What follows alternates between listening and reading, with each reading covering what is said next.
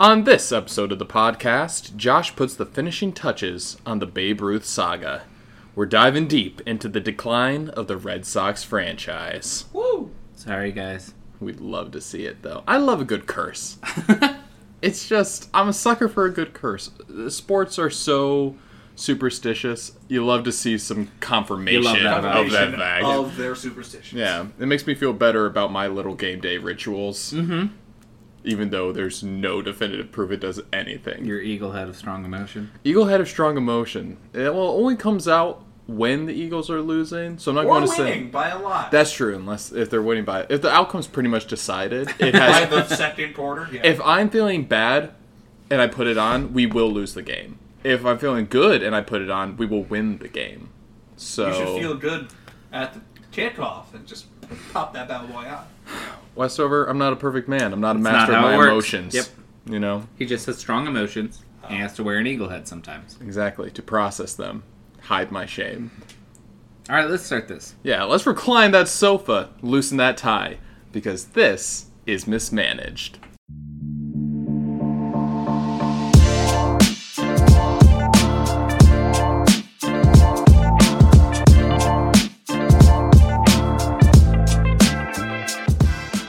Welcome to Mismanaged, a weekly podcast where we kick back and criticize the failings of paid sports professionals while also offering them foolproof solutions to all their management woes. I'm Austin Egan. I'm Josh Sweezy. And I'm Nathaniel Westover. Let's get into it. This week we are continuing our discussion of one of the worst moves in MLB and just sports history, the Babe Ruth trade. Warning once again to any and all Boston Red Sox fans, we'll stop torturing you next week. I promise. We'll move to somebody else. Until then, I'm sorry, guys. It's going to be a rough one. Okay. So we covered this briefly about 2 weeks ago, but the Red Sox were very successful in the early 1900s. Before they traded Babe Ruth in 1919, the Sox had won 5 of the first 15 World Series, and the Yankees had not won a single pennant, much less a World Series. Nice. After the trade. Yeah, after the trade, their fortunes completely reversed. The Yankees have won 27 World Series, which is 2.45 times more than the next major league team, which is the Cardinals, with 11. So, Yikes. yeah, they went on to dominate for years and years and years and years. I mean, they're the Yankees. And the Red Sox World Series drought was explained by the curse of the Bambino, which is the subject of our discussion today. Which Bambino is just another one of Babe Ruth's many nicknames. Babe. The Babe. The Bambino. The King of Swing. The Sultan of SWAT. Babe. So we'll take a look at the full history of the Red Sox, including how they broke the curse. So after their 1918 World Series victory, the Red Sox wouldn't make it to the World Series again for 28 years until 1946. Ooh. Well, you know, they were high off the end of World War II. Yep. They had won an impressive 104 games that year, and they were favored over the St. Louis Cardinals. The Red Sox were led by Hall of Famer left fielder Ted Williams, who had just gotten back. This was his first year back in the league after serving as a fighter pilot in World War II. We love Ted Nice. Williams. So yes, they Man's were like an absolute legend. they were like, "Thank you, we'll take you back, and now we will be good again." Thank you for your service. Please, hit the ball. 1946 was the first of Williams's 2 MVP seasons, and he held basically. He just, led the league in basically every offensive category that Swept year. the stats. Mm-hmm. Unfortunately for Ted and the Red Sox, he would prove mostly ineffective in the World Series as he was plagued by injury throughout. Carried the team on his back and it broke at the last second. Yeah. An old bullet wound. You can't carry the team all the way. Despite that, the Red Sox jumped out to a 3-2 game lead over the Cardinals. The Cardinals won Game 6 at home through sensational defense and a great pitching performance. They stayed in St. Louis for the decisive Game 7, and it came down to the wire. Red Sox center fielder Dom DiMaggio, the youngest brother of Joe DiMaggio, drove in 2 runs at the top of the 8th to tie the game 3-3. The curse struck for the first time as DiMaggio pulled a hamstring on the play and was forced to leave the game. Ooh, no. No, certainly not good. He was replaced by pinch runner Leon Culberson, who also replaced DiMaggio in center field when it got to the bottom of the inning. Right fielder Enos Slaughter of the Cardinals led off with a single in the bottom of the 8th. After a failed bunt and a flyout, Slaughter found himself stranded at first. So picture the scene. 2 outs. 2 outs, bottom of the 8th. Tie game. That's when left fielder Harry Walker stepped up to the plate. After the count went to 2 balls and 1 strike, the Cardinals manager called for a hit and run. Heck Do yeah. you know what that is? Yeah, he's going to swing at it, and guy's just going to run no matter what. Yeah, so it's a high-risk, high-reward play where a team uses a stolen base attempt to try to place the defending infielders out of position for an attempted base hit. So he just runs no matter what, even before Yeah, the your ball's hit. instruction as the base runner is just you're going. You're going no The matter minute what. the pitcher starts his stretch or windup, you're like, go! I've never actually seen that from that position. I've seen it with a guy on third, Uh-huh. and there's like 2 outs. It's like he's just going to swing. You're going to Just run. go home. Yep. Nope, this is from first. So with Slaughter taking off from first, Walker made solid contact and hit a line drive to center field. It was fielded by Culberson, who had replaced DiMaggio, and he threw a relay to shortstop Johnny Pesky. As Pesky caught the ball, Slaughter was rounding third, ignoring the desperate stop signs from the third base coach, Mike Gonzalez. Slaughter him. Slaughter was heading home. Yeah, he was. What happened next is still a matter of contention. Some people say that Pesky assumed Slaughter would stop at third, so he checked Walker at first base. Some say that others say that Pesky was so shocked to see Slaughter sprinting for home plate that it caused him to freeze.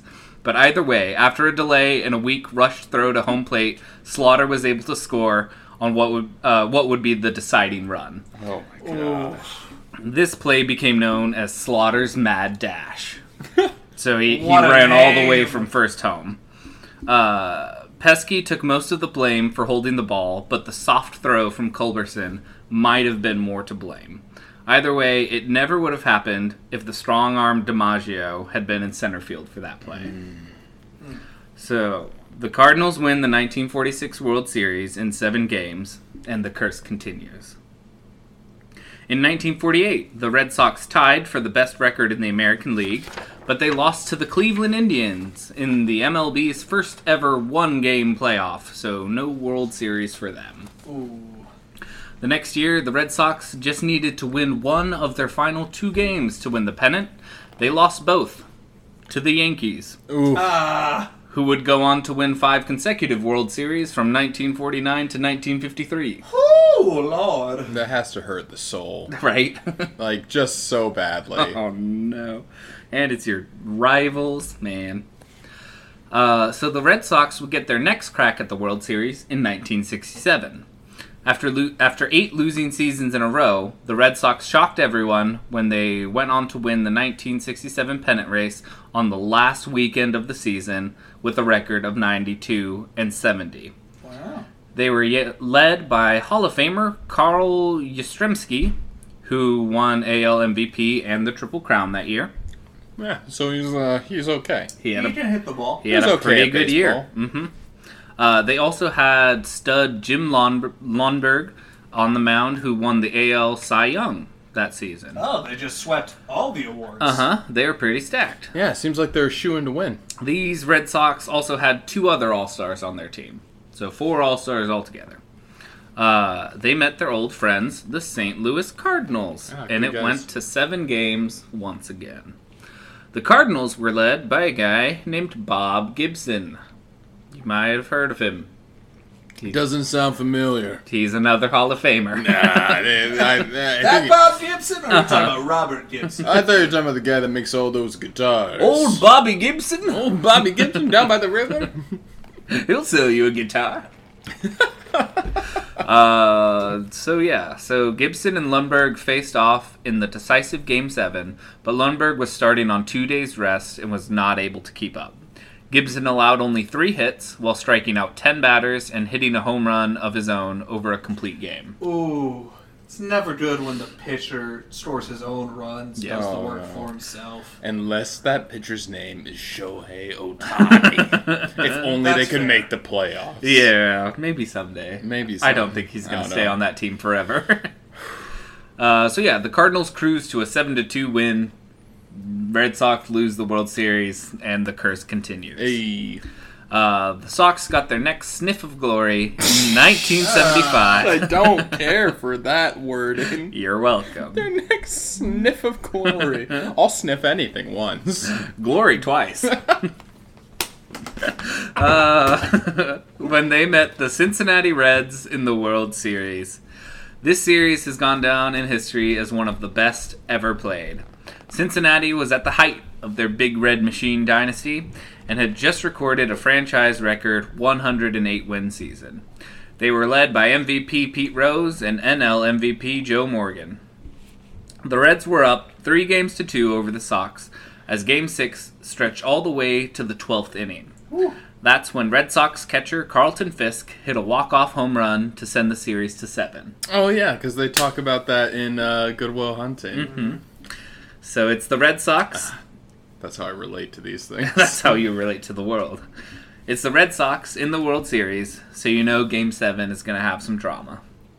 The Sox had a 3-run lead going into the top of the 6th. Pete Rose was on first when Johnny Bender hit a routine ground ball to the shortstop. Denny Doyle covered second and tagged out Rose, but as he threw to first, Pete Rose slid in hard and high, causing his throw to sail into the Boston dugout. It should have been an ending inning double play, but Bench was able to make it safely to second. From there, Tony Perez hit his second pitch over the wall to drive in 2 runs. The Reds were creeping back with the score 3-2.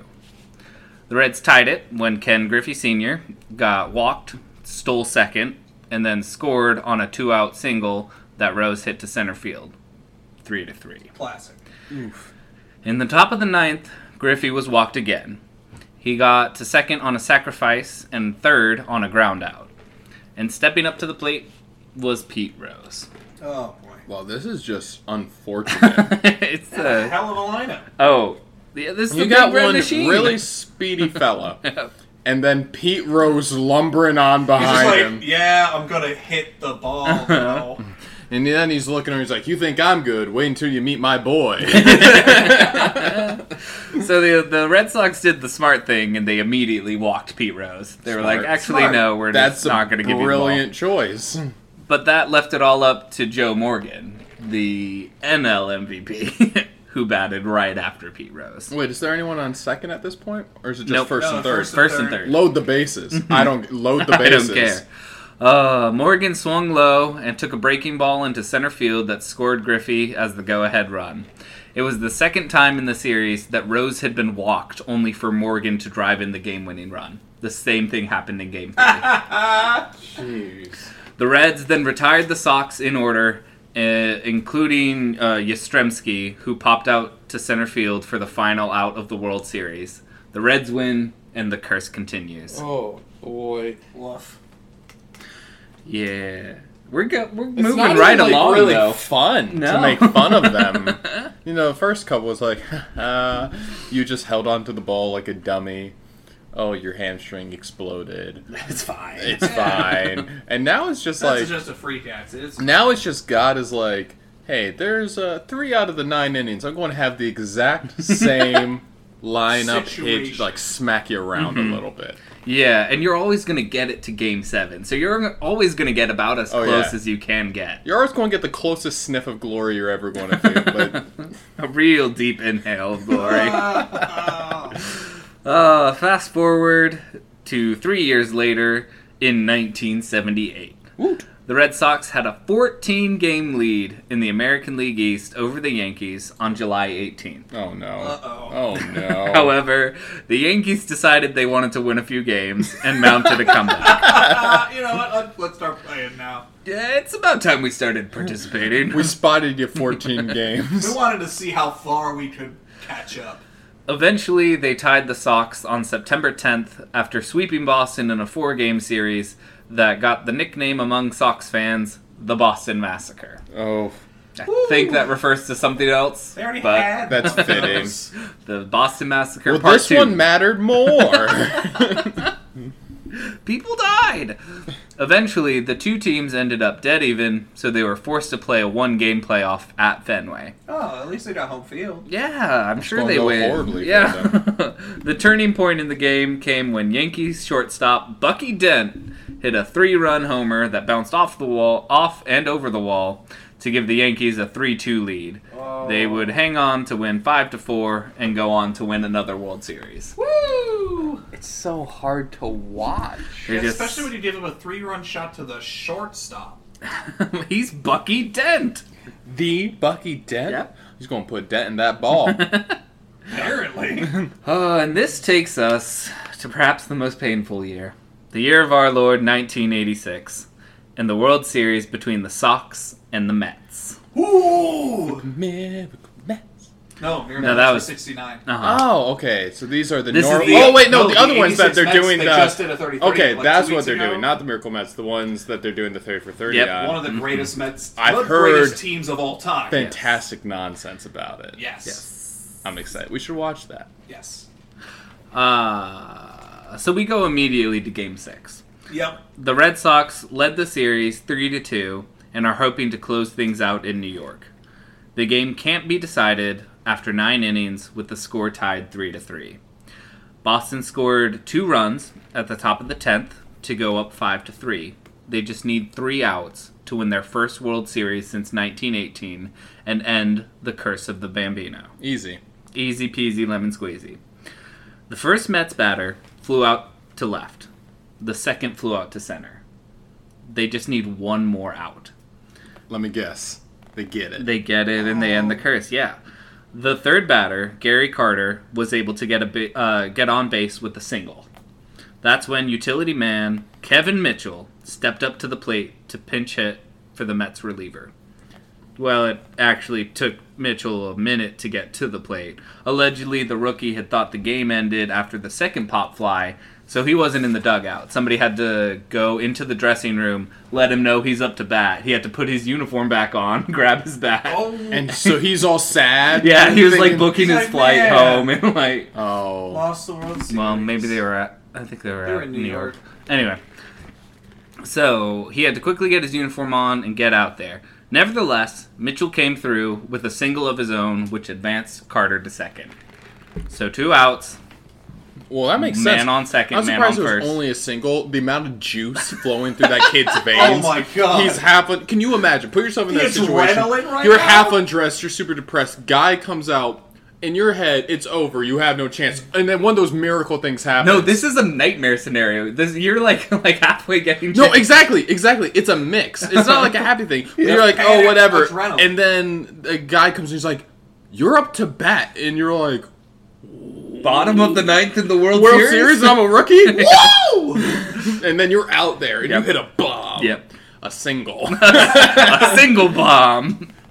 But now the tying runs were in place, but Boston still just needed 1 out. Easy. The Red Sox quickly got 2 strikes against third baseman Ray Knight. The Red Sox just needed 1 more strike. But Knight had other ideas. Yeah, He he did. singled to left, and Carter was able to make it home from second. Mitchell made it all the way to third, with Ray safe at first. The score was now 5-4. The Red Sox decided that this was the perfect moment to pull their closer in favor for the veteran, Bob Stanley. The Mets' next batter was Mookie Wilson, who after 6 pitches had a count of 2 balls and 2 strikes. Once again, the Red Sox were within 1 strike of ending the series. That's when Bob Stanley threw a breaking ball that broke bad. It turned sharply inside and bounced in front of Wilson. Wilson hit the deck, trying to avoid the wild pitch. The catcher tried to control the ball, but it rolled all the way to the backstop. Oh, no. Wilson waved on Mitchell, who easily scored to tie the game at 5-5. Knight was also able to advance to second on the wild pitch, setting him up for the winning run. After the 10th pitch of the at-bat, Wilson was finally able to put the ball in play. He hit a ground ball to first base. It should have been an easy scoop and tag to end the inning and send the game into the 11th. but in one of the most infamous errors in World Series history, first baseman Bill Buckner had the ball roll through his legs and into right field. Knight rounded third and scored the winning run without a play at the plate, and the Mets tied the series with a 6-5 win. Oh. I can't imagine. Like, I feel like I've seen footage of that era. Yeah, it's pretty infamous. Yeah. It's pretty bad. Oh my gosh. Also, can we just take a pause and say kudos to the guy that kept fouling off balls Yes. and just being like, I will get mine. That it has to be the most exhausting thing for a pitcher. It's like you're throwing double-digit Everything pitches you're doing. to the same guy who's just like, give me a clean one. Yep. And you've already had one wild pitch that scored a run. Oh yeah, that's bad. I have to imagine he's just thinking, I'm going to give him all the sauce I have, and he oversauced it. Apparently, the one of the base runners was like super leading off like super far, and the second baseman was like trying to get the pitcher to notice to try to pick off play, and he was just so focused on striking Wilson out that he didn't see him at all. So he just kept throwing pitch after pitch after pitch. Oh my gosh. it's when you just keep sneaking your way, and then walk to third. The man fell in love with the legend he would be. He for would have said being iconic. the last. Being the one to end the curse. Yep. Yeah. So they stayed in New York for Game 7. So there's still Game 7. Sure. It's Well, not over yet. It is. After you lose that game, it's Oh, over. yeah, no. No way you come back and win Oh. Game 7. That first Yeah. baseman's like, I can't touch the ball. I have to Ever wait till again. next season. Yeah, and everything seemed to be going the Red Sox way at first. Of course. Boston went up 3-0 in the second and held New York scoreless until the bottom of the sixth, where New York tied the game. The Mets built on that lead in the bottom of the seventh to go up 6-3. Oh my gosh, that's Oh. a terrible 2-inning stretch. Yes. Yeah, that's a 6-run swing right there. The Sox gave themselves a little bit of hope by scoring twice in the eighth, but the Mets matched that in the bottom of the inning. The score stood at 8-5 at the top of the ninth. Oh no. The first Boston batter was retired after a foul pop. The second grounded out, leaving Marty Barrett as Boston's last hope. Marty Barrett. With the count 2-2, Barrett swung and missed. Oh. Oof. The Mets win the World Series, and the curse continues. Just keep on rolling. Keep on trucking, Boston. It's okay. We'll get through this, I promise. Mankind may age, but the curse never Lives does. on.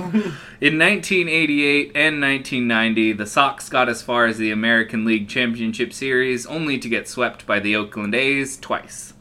Woo! Whoop, whoop. They were also swept by the Indians in the 1995 Division Series in 3 games, which extended their postseason losing streak to a Major League record 13 games. Oof.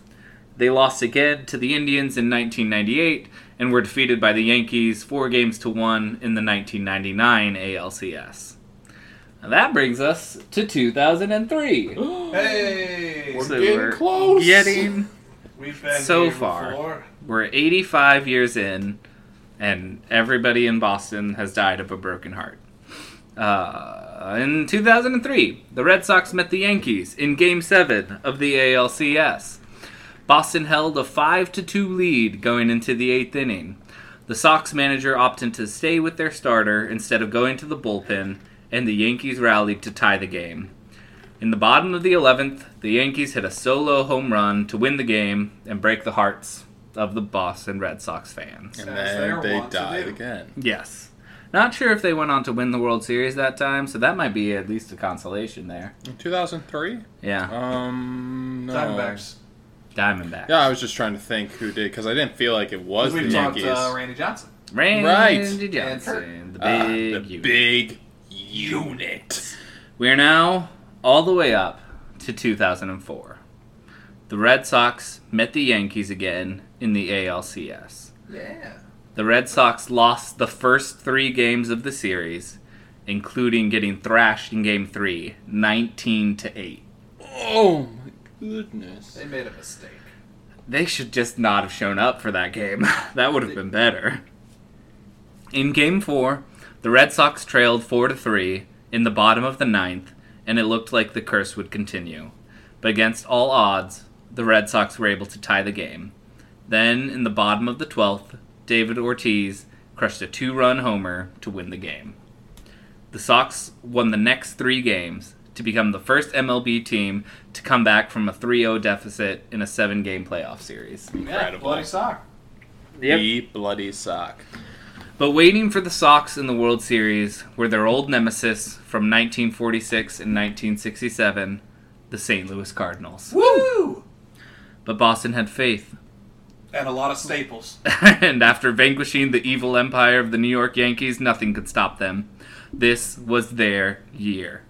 They swept the Cardinals in 4 games. Hey, Yeah. take that, Babe Ruth. So that 19-8 defeat was their last defeat of well, you get that beat that postseason. bad, you're like, if we ever lose again, we don't deserve to play. We don't deserve to be here. The last out of the series was Cardinals shortstop Edgar Renteria, who wore number 3, the same number as Babe Ruth. Ah, we love that. Fitting. Red Sox win the World Series. The curse is ended. Woo!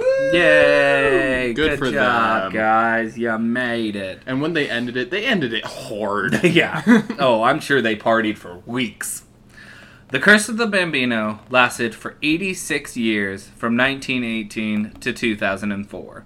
The curse narrative didn't really gain traction until the 1986 World Series and that devastating error from Bill Buckner. But it's fun to look back at all the misfortune and mismanagement that plagued the Red Sox for decades. Now, with the curse broken, the Red Sox would go on to win the World Series again in 2007, 2013, and 2018. And that puts an end to our 3-part series on the trade of Babe Ruth and the Curse of the Bambino. Hey, and a wonderfully told tale it was. Thank you. Great times. I hope I never have to do this much research again. You wanted for the rest this. of my life. You wanted You this. picked this. Special thanks to all of my sources: Anthony Castrovince from MLB.com, Jane Levy from the New York Times, the editors of History.com, and of course, the ever-faithful Wikipedia. Ah, makes you live forever. I hope so, otherwise I'm screwed. Yeah. Well, I'll make a new internet information encyclopedia. I'll make a new internet. It's better than the old In one. my own image. Now that Josh has concluded our deep dive into the Curse of the Bambino, we will once again be shaking up our Dear GM segment. This week, we are pitching stadium-specific suggestions, be it food ideas or architectural adjustments. We'll be throwing out some nonsense for those GMs and owners to chew on a little bit. Yep. Mull it over. Think about it. Josh, lead us off. I know you all love the sound of my voice, so here I go.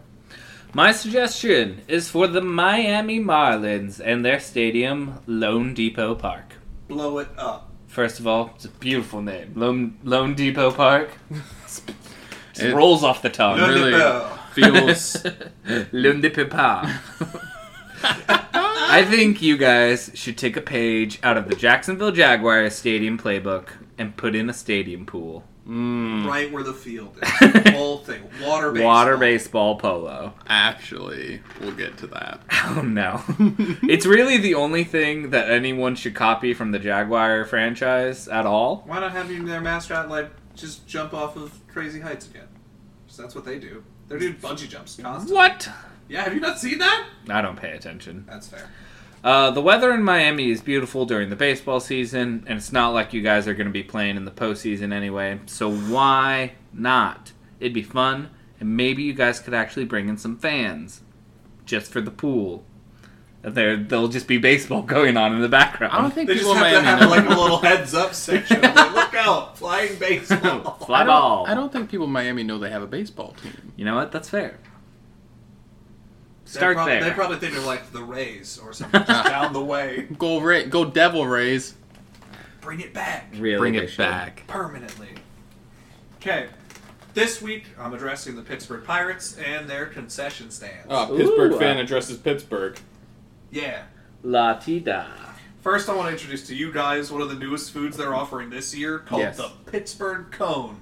Gross. It is described as a Yinzer's take on chicken and waffles. Gross. It's a waffle cone Uh-huh. filled with kielbasa, pierogies, sauerkraut, topped with Swiss cheese, and a drizzle of Russian dressing on top. Okay, That is nothing. that sounds amazing. No, that is nothing. No, that sounds fantastic, Josh. I love all those things. It's very Polish. Yeah. Oh yeah. I'm not a fan of sauerkraut, but it still sounds. No, I'm not a incredible. fan of Poland. But Now, I I don't like sauerkraut. I'm kind of surprised that there's not French fries in there with You like know, Romantic Rose and stuff. But you would think. so I spent the day at work coming up with a new pitch. Okay. Take on the Pittsburgh cone. We call it the Pittsburgh roll. It's a sushi roll. Uh-huh. Kielbasa, French fries, sauerkraut, and instead of like rice on the outside Yes. or nori paper, you flatten out like the pierogi dough. okay, I hear you. And then a little bit, you roll it up, fry it off like you do, because there's fried sushi and stuff. Uh-huh. Sure. And then the Russian dressing on top, the Thousand Island. Interesting. I really wish everybody could see the hand motions that went along with that description, because it really sells Made it. no sense. I actually kind of want to see a video of the hand motions without the sound and like put my own like dub over it. Just try to guess what he's talking about. Yeah, it'd be fascinating. This week, I'm addressing the San Francisco Giants. Oracle Park is one of the prettiest ballparks in the entire MLB. There's just no debate in it. Sitting on McCovey Cove, Oh, named after one of their all-timers. named after the cove. They have beautiful views and fun traditions. They have Portuguese water dogs that fetch their home runs from the water. They have an Incredible. 80-foot Coca-Cola fun park. Don't even know what that means. It's just like an 80-foot tall Coca-Cola statue that has like slides and like I think maybe like a trampoline or something, and the kids play in it. I was kind of picturing a water park, but just instead of water, there's just Coke. Coca-Cola. That they should have that though. It'd be I so changed my sticky. suggestion. So sticky. And even in the cheap seats, you get beautiful looks at the Bay Bridge and the marina. The stadium is truly iconic, but it could be elevated to backyard baseball levels of breathtaking. Which is what Okay. everyone wants. Here's my suggestion. Lower the field to below water level. Mm-hmm. That's step one. Yes. Once you've done that, build an aquarium on that right field wall. Uh-huh. Because currently the right field wall is just like... It's the big brick wall. It's the big brick wall that has like the walking track on it, and it's just right into the water. Sure. It's nice. You build an aquarium into the right field wall. All of a sudden, it feels like the game is being played in the water, you know, because you have all the fish around. I would say just make a clear window into the cove, but that's Sure. going to be nothing. Yeah. just seaweed and Exactly. dirty water. Yeah, no one wants to No one see wants it. that. Maybe a dead body. Yep, for So sure. you just put on an aquarium, then build out a little farther, and then Uh-huh. you can have people go into the Walk aquarium through. on the other side. And maybe in like, obviously you might want to make it, you could do it two-way glass too, so that it has a mirror effect if you're looking from the ballpark in, so it just looks like a lot of eternally deep water. And then if you're on the aquarium side, you can't distract Got the it. players, but you can still watch the game. Sure. Which would be cool. That would be. It would be fun, zany, and dare I say, iconic.